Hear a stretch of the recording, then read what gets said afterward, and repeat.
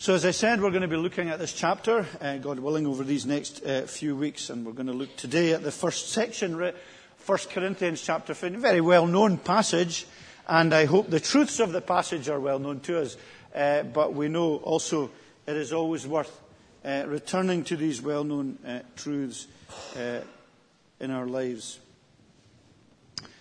Now, I don't suppose for a moment any of us were untouched by the horrors of Germanwings Flight 4U3525 that crashed this week. It's been headline news, obviously. And it is a hugely distressing thing to hear about and to follow.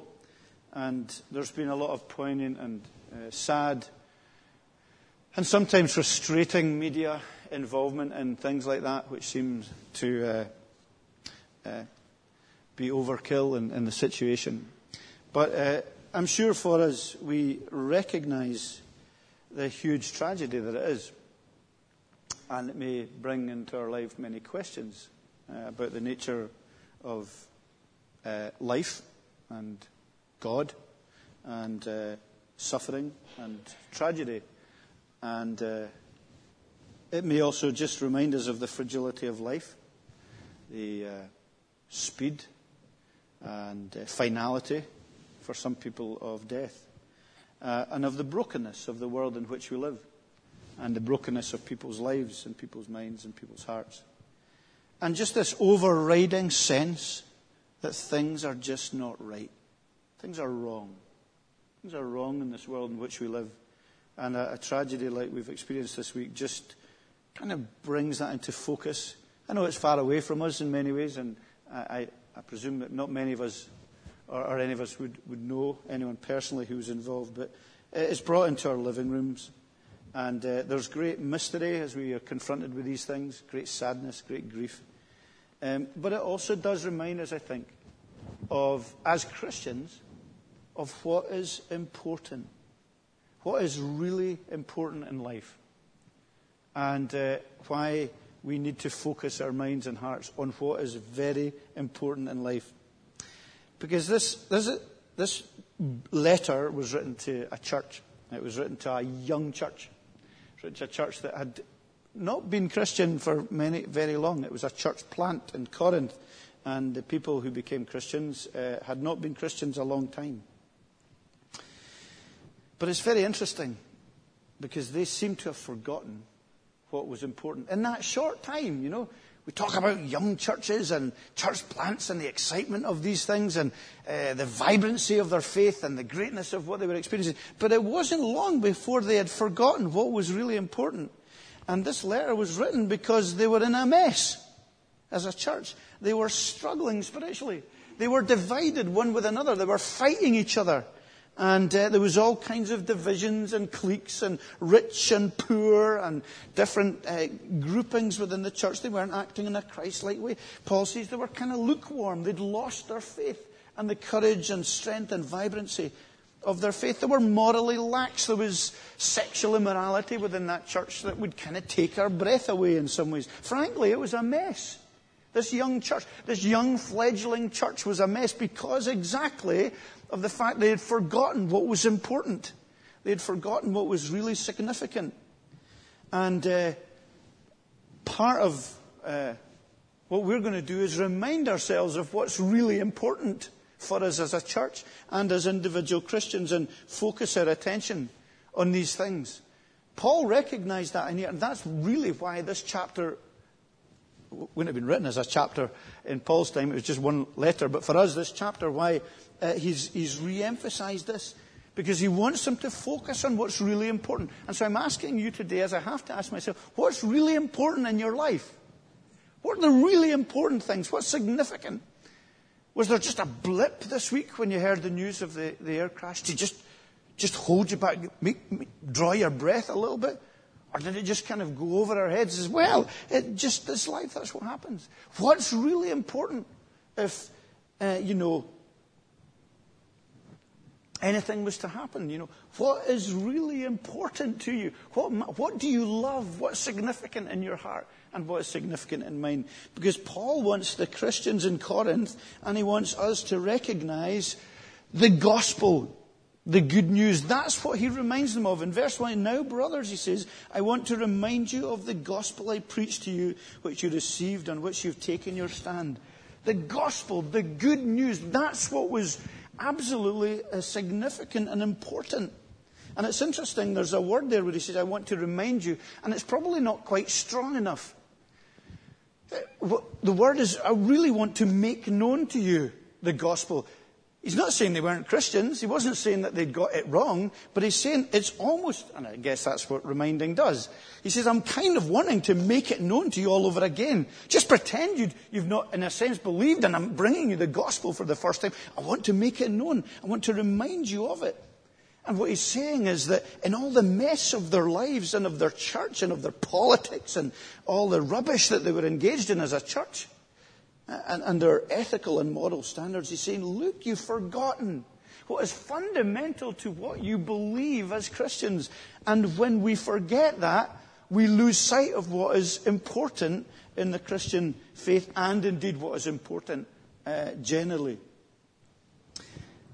It's encouraging that though the church was such a mess, he still called them brothers, sisters, he called them family.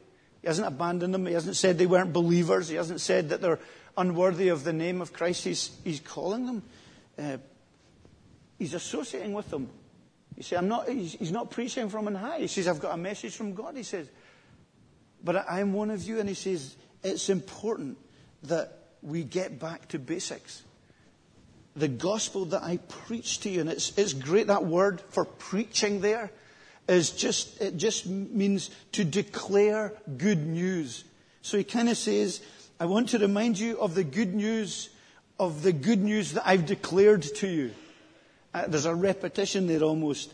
And the word is different from the word that we would often associate with preaching, which is about teaching. And there's a lot of teaching that we do from the pulpit or from our interaction with one another as Christians around the Bible. But this is about declaring. It's an important part of preaching, not just here, behind the safety of the lectern, but in your own lives. And in our own lives that we declare this great good news. And it's really speaking about telling good news to those who need to hear it. And you rub shoulders and I rub shoulders with people all the time who need to hear good news, don't we? Something worthwhile, something worth sharing. Do we grasp and consider and think about the gospel, the Bible, the message, the Christian faith we have as good news? I know we've heard it 100 times, but do we genuinely recognize it as something good in this world of brokenness and pride and selfishness and sin? We live, don't we, in a relentlessly bad news world. A world that is... And when sometimes we look at the mirror, we see ourselves, that despair and division and mistrust and selfishness. And plunging into that is the good news of the gospel that Paul wants the Corinthians to be reminded of. That what we have, what we own, what we possess, what we share is good news. I think sometimes I'm sure a lot of the time we've lost sight of that. Well, if you guys are like me, then that will be the case. Maybe you're not. Maybe you're right up there. But if you're like me, then I think sometimes we go about as if really everything's kind of bad news. And our attitude to one another and our attitude to worship and our attitude to living the Christian life, I know, and probably more than anyone, I emphasize the battle. And the struggle that it is the Christian life. But it is fundamentally, primarily good news. And Paul goes on to explain what that good news is. And I'm really sorry, but I'm going to give you absolutely nothing new. But I hope that it's something we can relate to and consider, knowing it, experiencing it, and sharing it. So what's the good news? The last 3 Wednesday evenings, we've been talking about sharing the gospel. Looking at that practically and how that looks and how we can do that and why we struggle with that. This is a great template for knowing the basic fundamental truths of what the good news is. People say, I don't know if we've ever said that when we share the gospel, it's good news that we've got to tell people. Maybe we should try that. Maybe when someone asks you about your faith, the next time they ask you about your faith, you say, well, I've got some really good news for you. Have you? Yeah, I've got some very good news for you. And what is that good news? We don't need to change it. We don't need to adapt it. But what we can say is Christ died for our sins. That's what I received. I passed on to you of first importance, that Christ died for our sins. So that's the first thing that we can remind ourselves of, that God in Christ came to us to do something major. He did something. He died, but he died for our sins. That's what he did. Christ died for our sins. He died in our place. Now that we know that so well, it kind of trips off our tongue, and we probably don't think about it terribly much.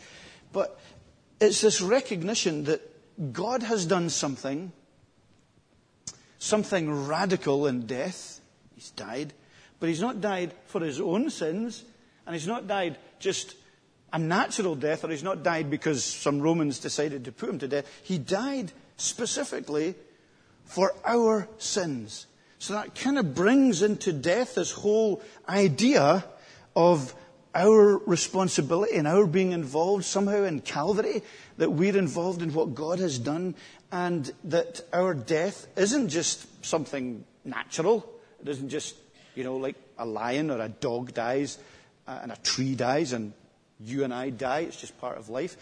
He's saying that there's something different about human death. It seems strange to be talking about good news when you're talking about death, doesn't it? It's an important thing to do. It's an important thing to think about your death, or to think about what it's like to die, and to think what happens and what it's about. Because from the moment we're being born, we're dying, aren't we? So we're dying, and the Bible says that sin has killed us, or it's killing us, and it's killed us spiritually. In other words, we're under a kind of sentence of eternal death, separation from life, from God, from the author of life. Our sin does that to us, our rebellion against him, our independence from him, our lack of love for him. So there's a spiritual element to our life and to our death. And the good news is that Christ died for our sins. So he deals with our eternal death. When we die physically, but as we're going to see, we're going to be resurrected physically as Christians. But when people die physically, if they have not come to Christ, then they enter into a place of eternal separation from him. But Christ has stopped that. He stops the eternal separation beyond the grave for any who trust in him, because he's taken the judgment due to us on himself. Christ died for us. I remember, I've maybe said this before here, there was a baptism here a few years ago, and it was, I think it was Cousin Rachel's baby, must have been, I think. And there was a number of firefighters there. And I mentioned at one point, greater love has no man than this, that he lay down his life for his friends. And that was the kind of the phrase that is used by the Lothian Fire Service when they consider their own work and they consider the dangers that are involved in it. So it has a poignancy for them, and it could touch them. And that's a very true fact, is that this is good news, because greater love has no man than this, than he lays down his life for his friends. And that is the good news of the gospel. Jesus died for our sins. That is the best news you will ever hear if you will accept it. It's no good if you will not, because as we'll go on to see, there is an acceptance to be had. So that's the good news. Jesus died for our sins. But it says he was buried. Now, I'm not going to spend time on these because our time is short. But the four Gospels are very clear about that. That Jesus died on a cross, and he was buried. He died. He didn't swoon. It wasn't a trance. Nobody stole his body. The Roman soldier, who was an expert in death, plunged a sword into his side, and out, we're told in Scripture, comes what looks like water and blood. Sure sign of death. He was an expert in death. Jesus says he gave up his own spirit. He is placed in a sealed tomb. He was buried. He died. Jesus, Son of God, died.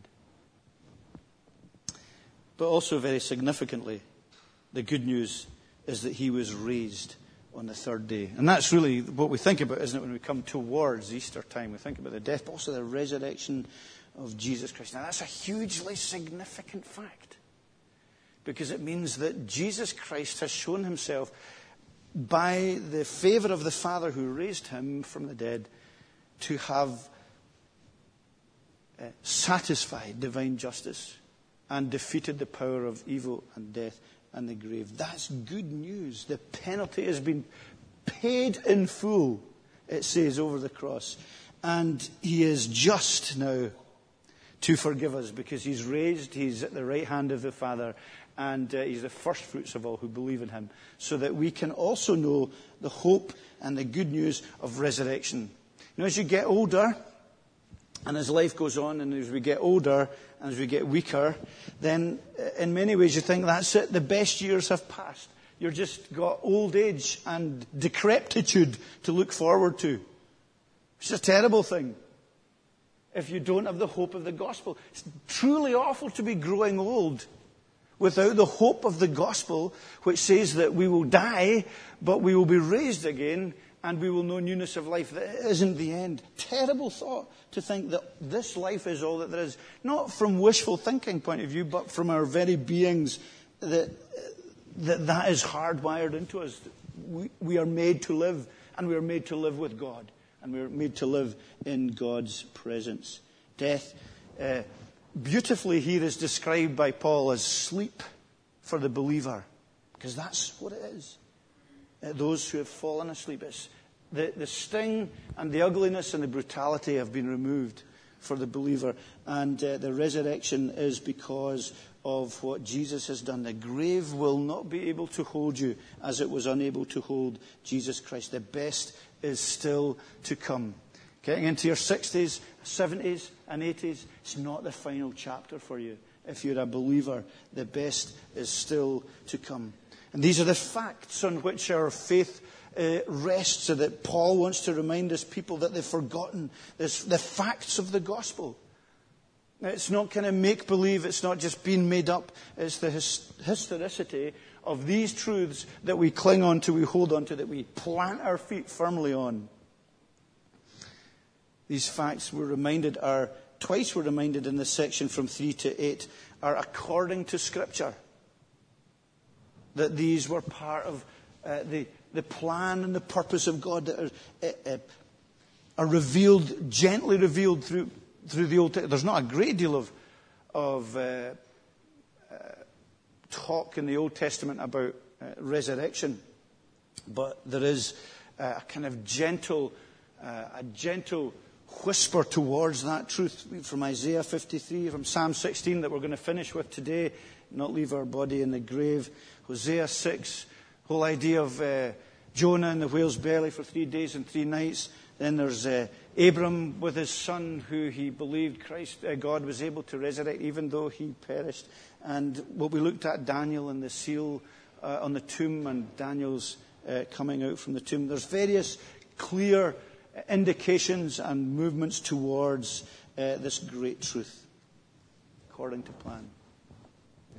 And Paul reminds this early church that it was evidenced as well, not only in the facts of what he has recorded, but evidenced by those who had believed, that they had seen the resurrected Saviour. In verses 5 to 9, he appeared to Peter, and then he appeared to the 500, and then he appeared to James, Jesus' brother, and then abnormally born, he appears to Paul himself. So we've got this great known historical truth that Paul is saying, look, you're not believing in something daft and something fabled. You're believing in a resurrected, risen Son of God. It's not wishful thinking. It's verifiable. He's saying to this young church, he's saying it was witnessed by people. He said, you can still see, you can still go and ask some of them. Go along and ask them. Some of them have not yet fallen asleep. They're still alive. Go and ask them. Go and ask them about the resurrected Savior that they saw.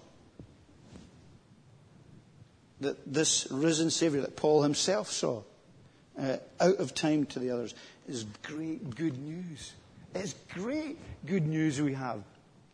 And of course, along with that, evidenced in the lives of others and the truth of the character and the person of Jesus and the facts of the Gospels, it's experienced in Paul's own life. So Paul backs up what he's saying. He's saying, not only have you seen the resurrected Savior, not only do you know about his life and his death and the fact that it was what Scripture was pointing towards, he said, you've seen my own life, you know.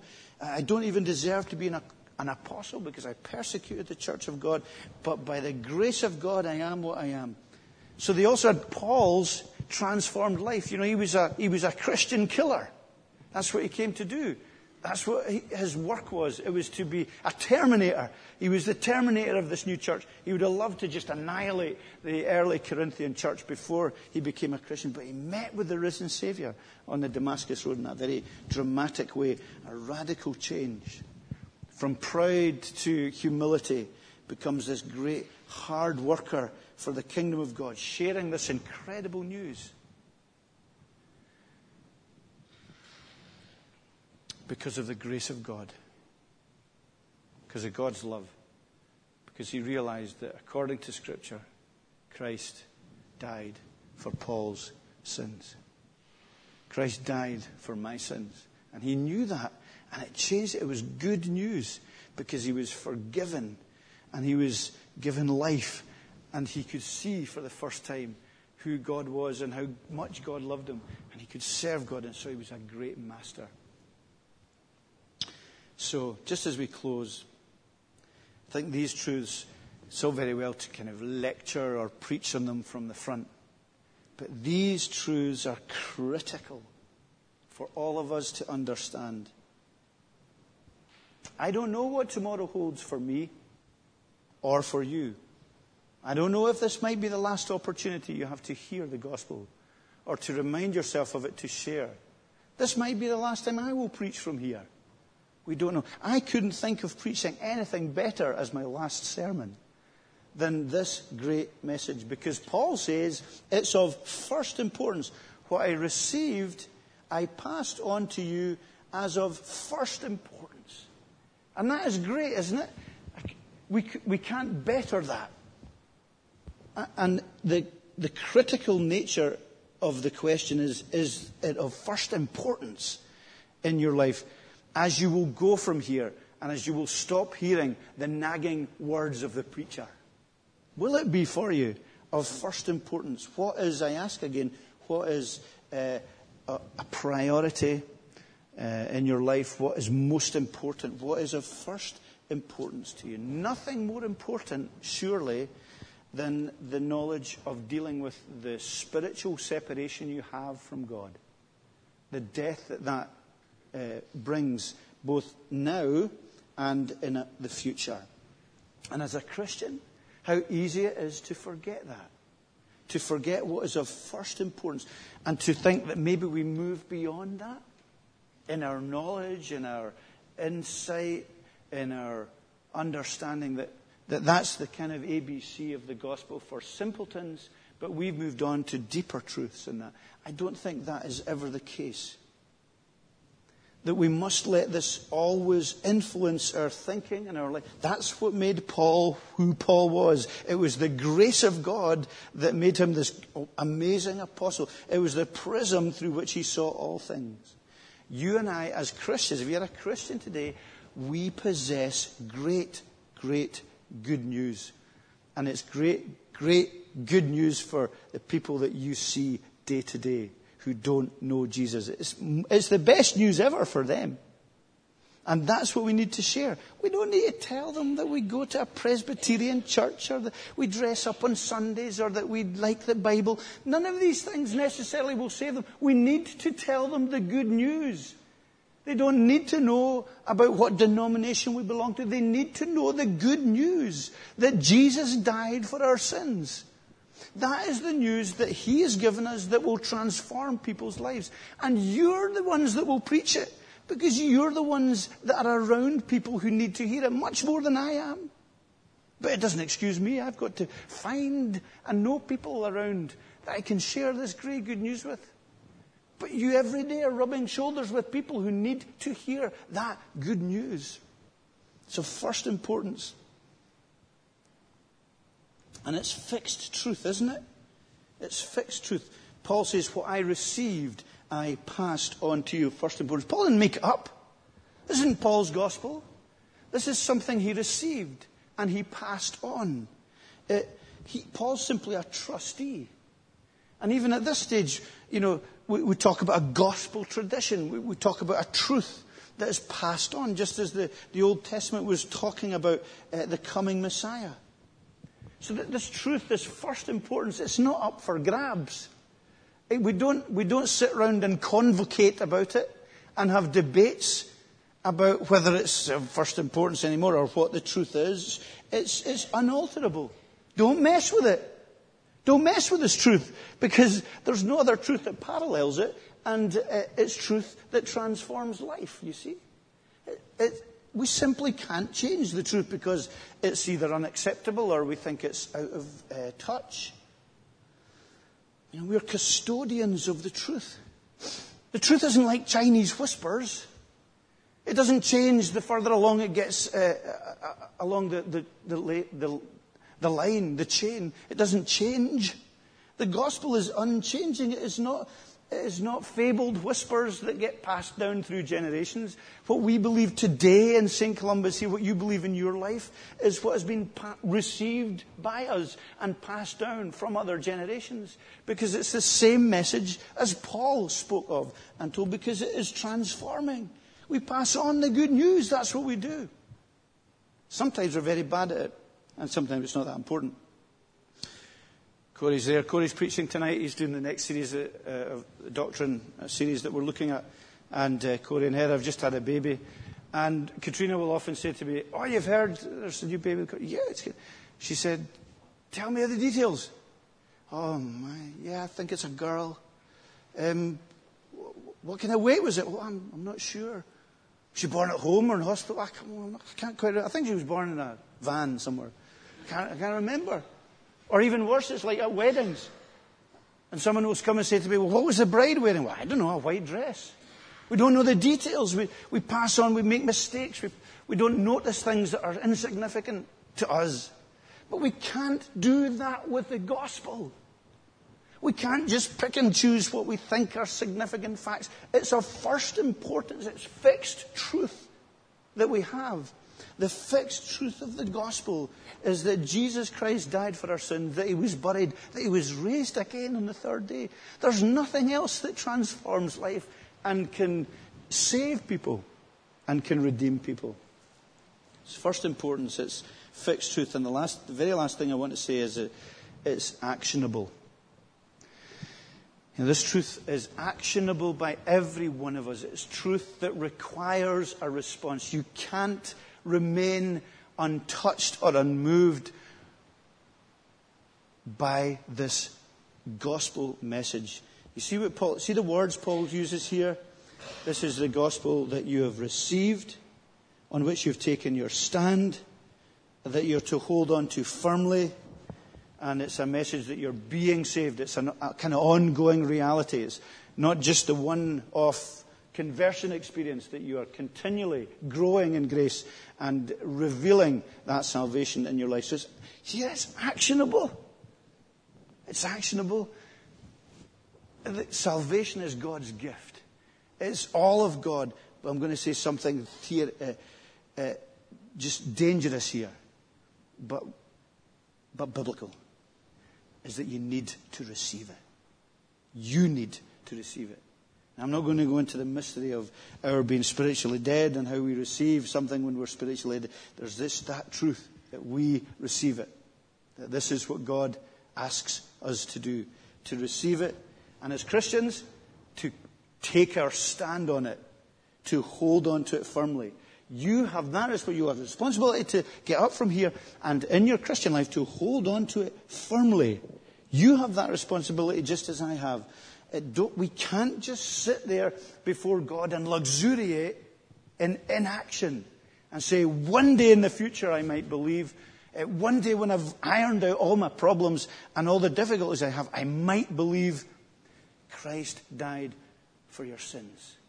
Get that and act on it before it's too late. The gospel isn't to be a sideshow.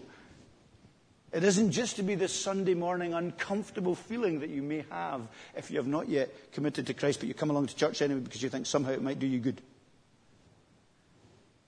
It must be the foundation of your life on which you must take a stand. And as Christians, the problem with the Corinthian church is they weren't taking a stand on it. They were being sexually immoral and drunken and cliquish and proud and arrogant. They just thought it was something that had happened and a once for all and that it didn't really affect their lives. It's got to affect our lives, my friends, because then that is what will give people the question about your faith. It affects their worldview. It affects our ethics. We've got to believe it and hold fast onto it. Can I say that is by prayer? That's how we hold fast onto it. By keeping on in relationship with the Lord Jesus Christ. And no one else can do that for you. No church, no minister, no Christian friend, no nobody can do what you must do, which is to hold fast through a relationship with Jesus Christ and His Word and in prayer. That is what will enable us to work hard in His kingdom.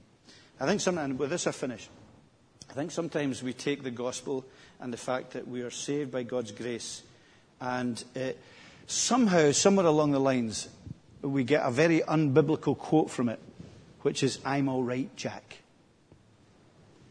We are saved, Christ saved us, and somehow it means, "I'm all right, Jack."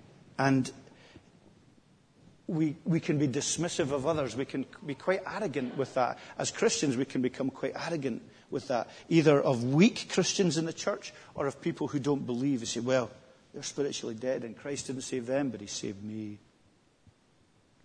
That is not a true understanding of grace. And it's not a true understanding of the gospel. Christ died for me. Should throw us onto our knees and should give us such grace and love for other people that we say, why me and not them? And would make us want to pray for, support, encourage, build up, be patient with, serve, and go the extra mile because of this great good news. Christ died for my sins. Let's bow our heads and pray. Father God, we ask that you, by your Spirit, would take that truth and apply it to our hearts. If we've been Christians for 50 years, may it just come to us as fresh as if we've never heard it. May we relive it and not be like the Corinthian church, which not only need reminded, but kind of needed to hear it again. May we never graduate beyond this truth. But may it not be a cold or a simple mantra that we don't allow soak into the depth of our soul and our heart. And realize what astounding good news it is to be loved by God to such a degree that He would be nailed to a cross, flesh ripped apart, and separated in some mysterious and remarkable way from His own Father as He bore the price for our sins. And Lord, we pray that it would have great effect on any who might be here today who are not yet Christians, who are maybe just teetering on the edge, who hold to the church and hold to attendance and hold to these outward things, maybe hoping one day to believe or one day that they'll be changed, but passive. Lord, may they see the urgency of receiving of taking hold, of standing firm, and of not blaming God for not believing or not waiting on God to somehow magically give them faith, because we know that He is already standing at the door of their heart, knocking, seeking entry through His word and through His finished work. And we pray and ask that we would see many in our church and in our community and among our friends and neighbours being told and hearing in these next few days this good news for Jesus' sake. Amen.